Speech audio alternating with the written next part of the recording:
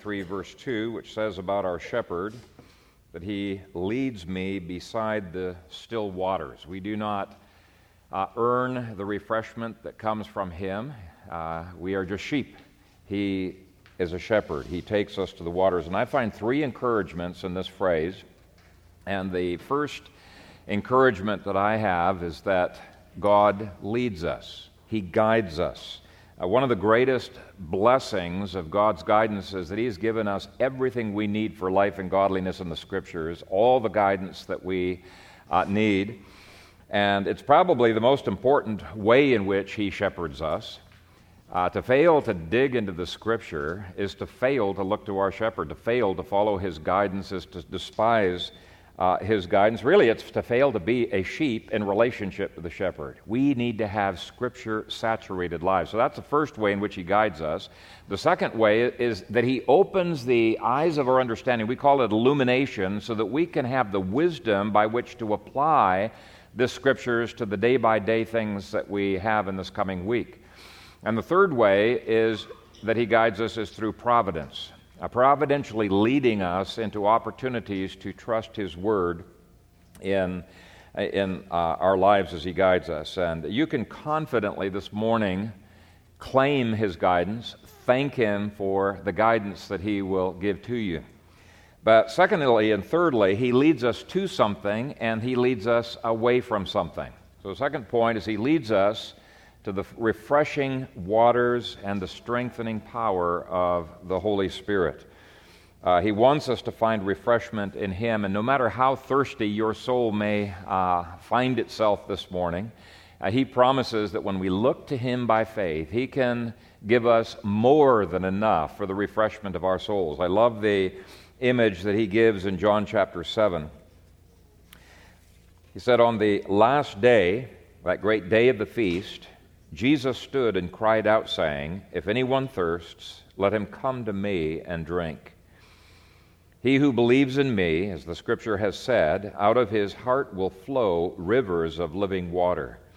But this He spoke concerning the Spirit, and that's what the water is, it's a symbol of the Spirit, whom those believing in Him would receive, for the Holy Spirit was not yet given, because Jesus was not yet glorified.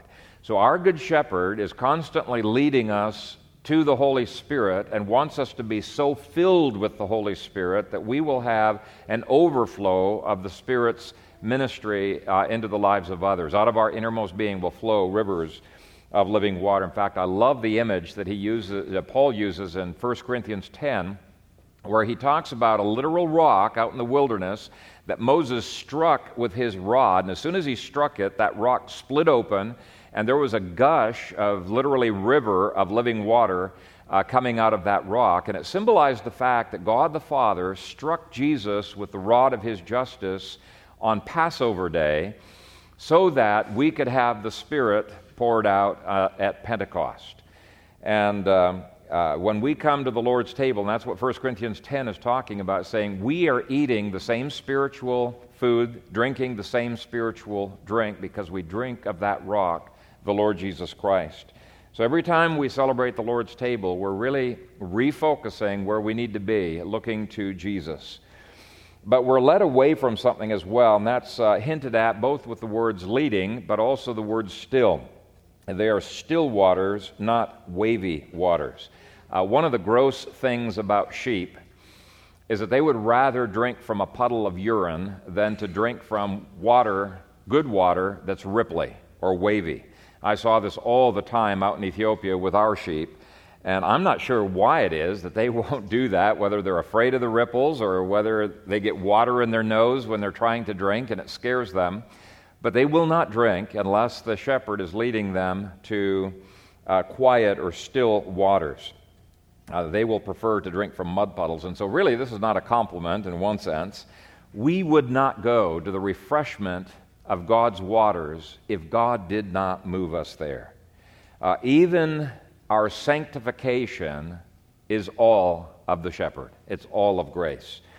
If it wasn't for grace, our flesh would try to quench our spiritual thirst by filling our lives with busyness, with games and toys and with fun, with food, with shopping, with friends, with sex, with anything but God. We try to quench it with the natural world, but that's like trying to quench our thirst like those sheep with drinking from a puddle of urine. We are led away from that to the clean waters of God's grace.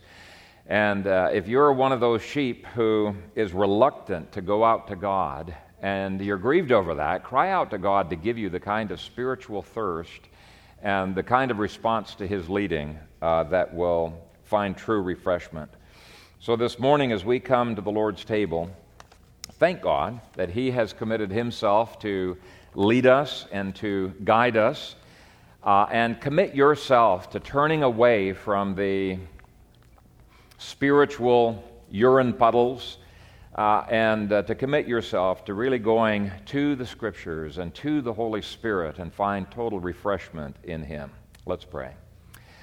Father God, we recognize ourselves as sheep, stupid sheep who are constantly looking in the wrong directions for food and for water, and we pray that we this morning would realign our lives to looking to the rock of Jesus Christ, looking to the Holy Spirit whom Jesus has sent, and that we would operate day by day in the power of the Holy Spirit, walking in the Holy Spirit. Lead us, O God, to the refreshing waters of your Holy Spirit.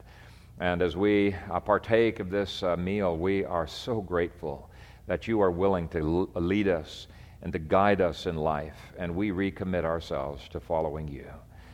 Do set aside these common elements to a holy use, and may you be glorified in our partaking. And we pray all of this in Jesus' name. Amen.